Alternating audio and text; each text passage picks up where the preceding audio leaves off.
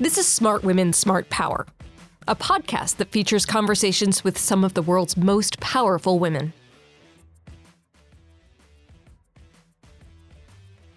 I decided to stay. Yeah. So there were a handful of us that stayed that day after everyone evacuated. And it was everything from, the phones weren't working. The only thing that worked were those Nextel walkie-talkies.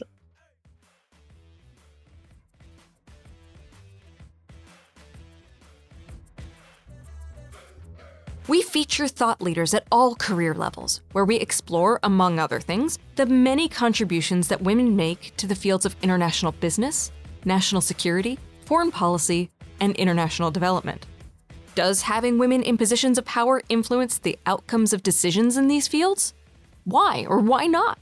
Join me, Dr. Kathleen McInnis, Director of the Smart Women, Smart Power initiative at the Center for Strategic and International Studies, for these incredible conversations.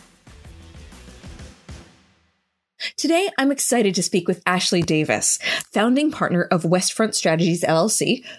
Ashley has years of experience as a business leader and as a public policy expert, including her experience working on the strategic aftermath that followed the September 11th, 2001 attacks, where she worked in the executive office of the president as Deputy Director of Management and Administration, as well as a special assistant to the Director of Homeland Security. A role that we're going to get into a little bit more later during the podcast. But first, welcome, Ashley. It's so great to have you here today. Thank you so much, Kathleen. Thank you for having me. So we love to get started by learning our guests' origin stories. What brought them into the field? What inspired them? Any role models that stood out along the way? So I'd love to hear what drew you into this crazy world of Homeland and National Security. Well, politics in general. It was interesting. When I was in my junior year in college, I met then Governor Tom Ridge, who was governor of Pennsylvania. And really, this was not my major in college. Politics was not, political science wasn't my major. But I really liked this guy. And it was like, wow, what does it mean to work for a governor?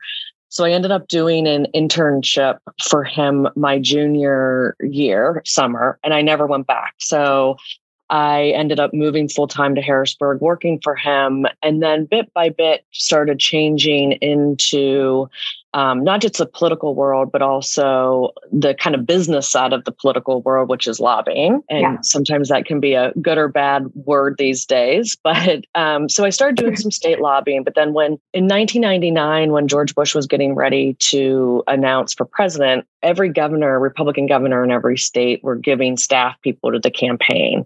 And so I was one of those staff people that worked on behalf of Ridge. So it was a fantastic experience traveling the country, going primary to primary state. And I always thought I'd go back to Harrisburg. I was happy there, but was offered a job, the job you mentioned, the Deputy Director of White House Management Administration, which was kind of the caring and feeding of the White House. It wasn't, I do not want to say I had any experience with either, but you learn it very quickly. I feel like that's an on-the-job training kind of gig. Exactly. But which kind of is the purpose of kind of my story in a little bit, one of the offices that was under management administration was the White House Military Office.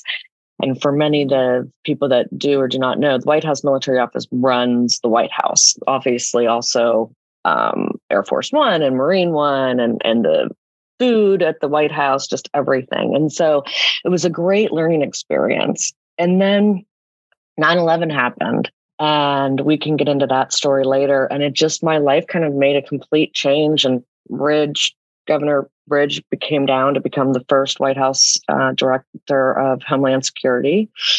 And then did that for 2.5 years before the department was actually created, which no one really remembers that time period because everyone just now remembers the department. But at that time, you are there, you're in the White House, and you are there for the September 11th, 2001 attacks, which was obviously a game changer moment for our country, for the world. If you could set the scene for us, where were you?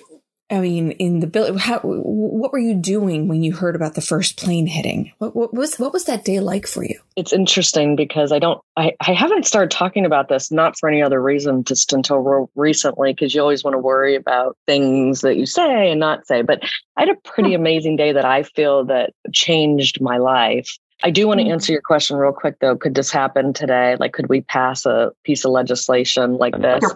I would say yes, because I think our country does very well in a time of crisis. The legislation that was passed during COVID, for example, or if there's something else, I do think that we do become grown-ups. We, the broader we politicians, do become grown-ups in a time that needs to happen. And this one, our department wouldn't have happened for people besides like Jane Harman and, Senator Lieberman, and obviously all the Republicans as well. But I mean, there were really good leaders on both sides of the aisle. But September 11th, so my office was in the West Wing basement, and I was waiting. It was right beside the Situation Room, which for those that are tuning in may know it's on the ground floor. And ironically, President Bush Sr. stopped by my office, the dad, to say hello, because my boss at the time, where we shared West Wing office space, is not like that show we used to watch, The West Wing. I mean, it's like this big, so we're all on top of each other. But it's like you actually sort of making it's like a foot big, and like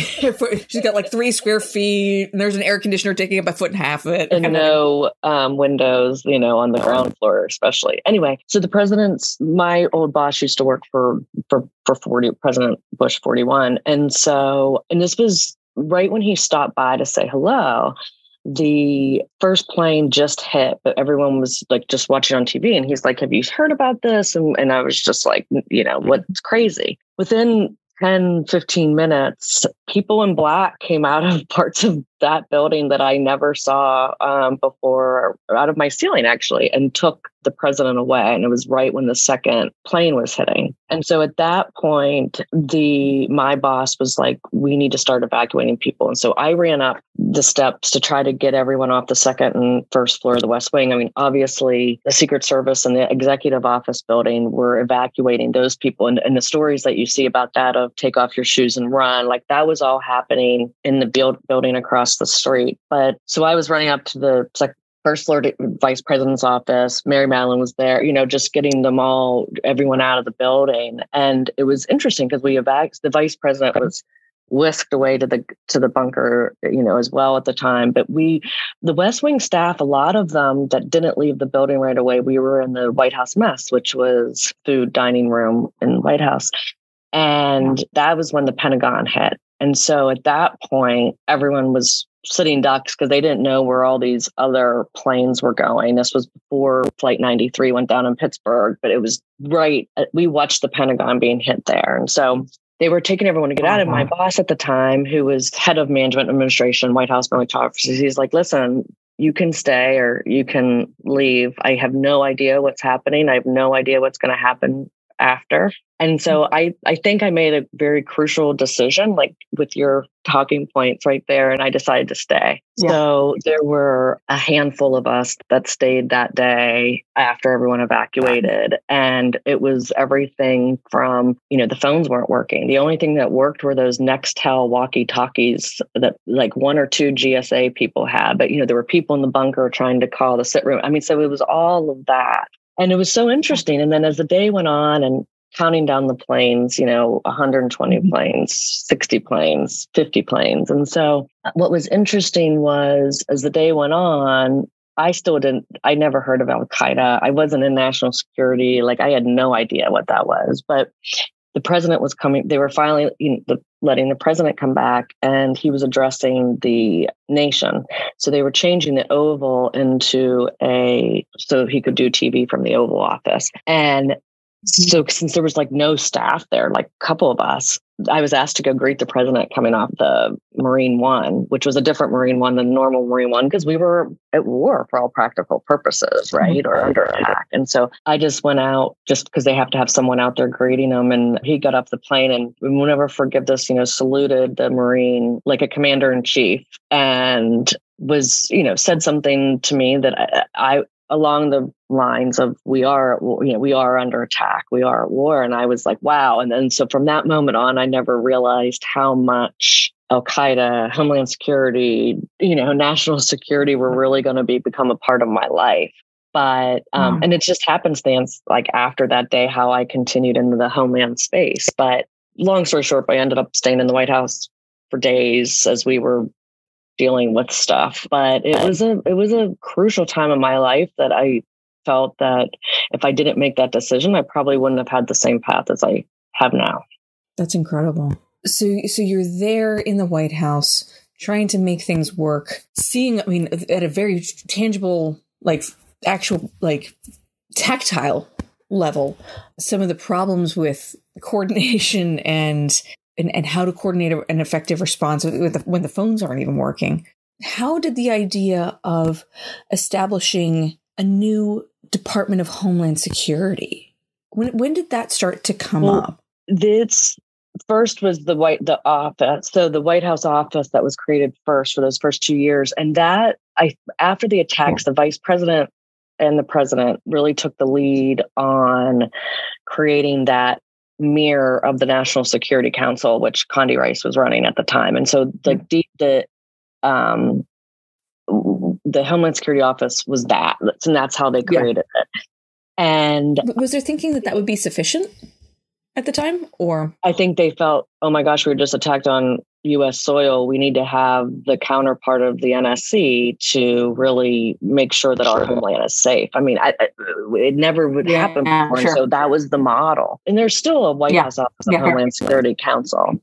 Ridge was announced at the State of the Union, the special session, on October 8th. So really not that long after. So Ridge knew Bush and Cheney for years. I think they were like, we need somebody that has a presence, governor, understands state and local coordination and all of that to kind of be the face that rests assured that people are, that America is going to be safe again. So he stepped down, between September 11th and October 8th, he stepped down from governor. His first day was October 11th, and there were 8 of us. So going back to we did not have an infrastructure. We didn't have the money for staff. Were like 8 staff, and then everyone else had to be detailed from other agencies. So like DOD had to give us staff and all this stuff. And so out of the 8, none of us, except one who was a retired admiral, knew anything about Homeland Security. It was more just like we knew the people that were loyal to the mission of the president and the Bush administration and what needed and cared about the country. I was actually employee number 1 for the White House Office of Homeland Security, which I never knew it. I was like, wow, I just found out like 6 months ago. And I'm like, I didn't know that. And I said, even before Tom, they're like, well, you just got cleared faster because you were already a staff. It wasn't like I was like a big deal. So they wanted Tom in the West Wing. And so Tom and I moved up 1 floor. So my office was between the vice presidents and the Roosevelt room beside the Oval. And Tom and I literally were in a cubby with like another, 3 people. So he went from becoming governor of the 5th largest state in the country to being a staffer, which he was. Yeah. And so we worked, I would say, that first 18 months was dealing with the shoe bomber, dealing with anthrax, dealing with this plane going down, dealing with these secret, plots that people, were plotting around the country. It was really a hand-to-hand combat. And the people that really gave up their lives literally would come into the office and squat in the other building just to be a part of the mission. And really dedicated people that really helped save this country from, knock on wood, we haven't been attacked again, but there are definitely still things that need to be worked on. But I think probably within 18 months, the conversation started that a better coordination between the federal government at least needed to happen. And so that's where the conversation and obviously had to be an act of Congress to create a department, which hadn't been created for 50 years. I forget the exact date right now, and so DHS combined all these different agencies, and it's still tough. I mean, it still is the Secret Service really talking to immigration. Is immigration really talking to the critical infrastructure, not just from a Homeland Security point, but just the bureaucracy of such a big building. Mm-hmm. And so I would say almost 20 years later from when the department itself was actually stood up, I mean, you have had really good directors that have taken it from Tom still being the face of national security to then like Chertoff, who kind of was really good at the nuts and bolts of coordinating all these different departments that came together. And then you had people like former governors like Napolitano and people like that really have changed and made the department what it is today.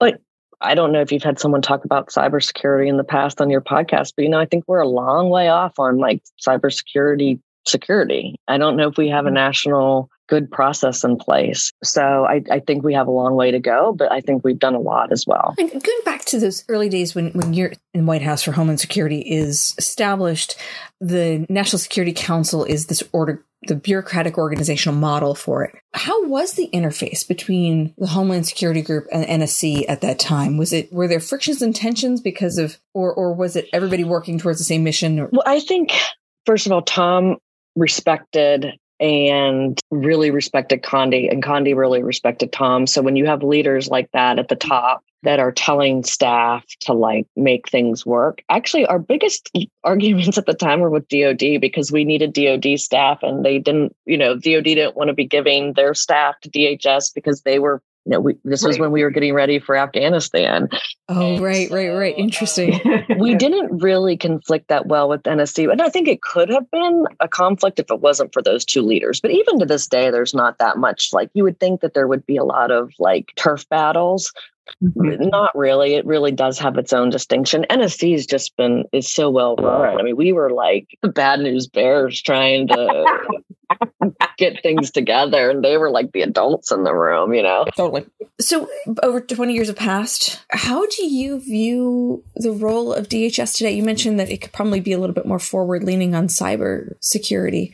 Is there anything else that you think of from that initial vision to where it is today and what it could be doing differently? I personally think, and this is like an okay thing, it went from the hottest department in town to now like another bureaucracy. Like it's not a department that's making major, and that's part of the point of it, because there's a lot of things that are classified. And there's a lot of things that we shouldn't be knowing. And if DHS is doing their job, then we are not getting attacked.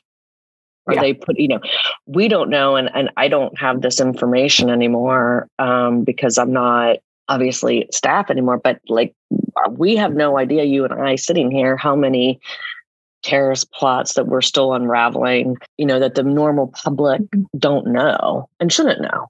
It's good to be oblivious at this time. I mean, I remember when I left the White House and then you go through that mourning period of not knowing everything that you used to know. But then at the same time, it was like, oh, wow, I don't have to worry about another shoe bomber that's going to blow up a plane. I mean, like, it's like serious stuff that you are carrying around on you that you're not allowed to talk about. So to go back to your point, I do think that the department is very bureaucratic. They all are. But I do think that they're doing their job, but there could always be tweaks. I mean, I think that obviously the most public thing that's happening right now is down at our borders. And what does that mean in regards to the people that are coming over legally, not legally? I don't even want to get into that conversation, but just what's coming over with these people. So I think that DHS is probably not getting a great look because of that, but I'm not sure if the American people really understand that the border is part of Department of Homeland Security anyway. Oh, yeah, fair enough. Smart words, more power. Love to get your sense of whether or not your being a woman has impacted how you've approached some of these decisions and approached some of these issues and supporting these principles during these critical times. If you think being a woman has had an impact, why? And if not, why not? This is such a complicated question to me all the time, because I do feel that all of us that were in the West Wing at the time under Bush we had a lot of women that were in senior positions too, like Karen Hughes and obviously Condi, but all of us that were our late 20s, early 30s were all the principals, special assistants. And I would argue now, like, we were the ones that were really holding the glue together for our principals, which was our job, right? Yeah, and so, and because we were so close to our principal, whether it was Andy Card or Joe Hagan or Tom Ridge, we all knew that we were talking for our bosses and that decisions could be made. Or like if Tom needed a plane because he needed to go somewhere and I would go to the person that would have to do it, I knew she was speaking for her boss who makes those decisions, right? So I think that we work the glue.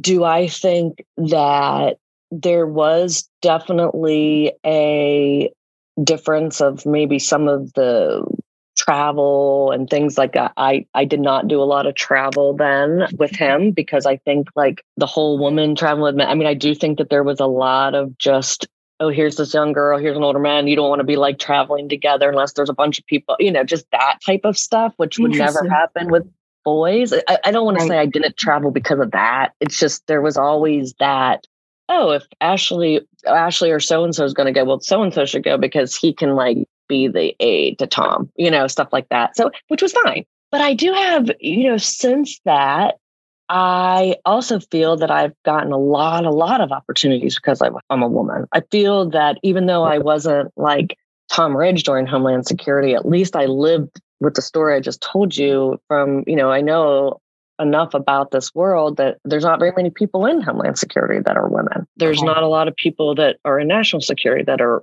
women. I think that we're building on that. But I do think that I probably had more speaking opportunities and things like that now.